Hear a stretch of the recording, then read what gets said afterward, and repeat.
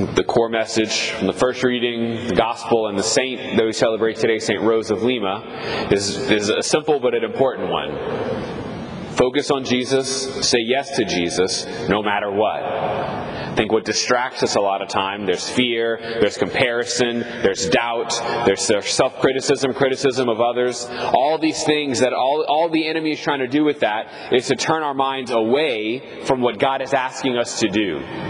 In the first reading, it's kind of like this back and forth about the people, this image of the trees looking for someone to be their king, and a lot of the different kinds of trees are, but I'm going to leave I'm worried about leaving. Like, do I really have to leave the oil? Do I really have to leave the sweetness of my fruit? Do I really have to leave what is mine in order to rule over you? The end of it kind of gets at the heart of it. If you want to anoint me, if you're asking me in good faith, if you're doing this because God is asking of you, then I'll do it.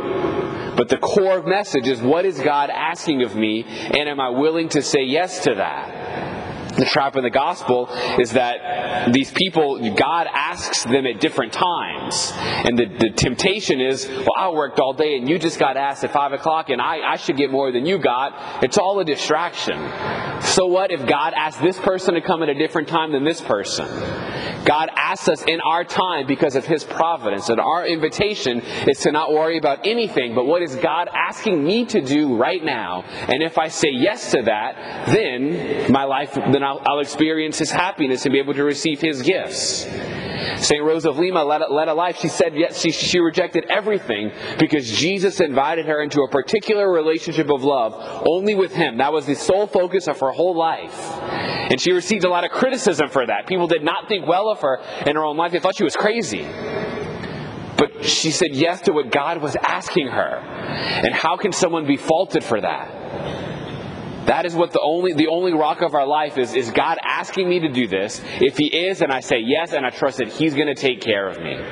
But if something else is influencing me, well then that's where anxiety, that's where worry, that's where despair come from.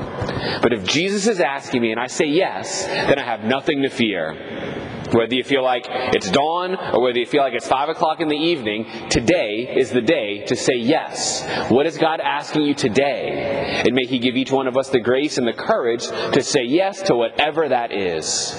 Amen.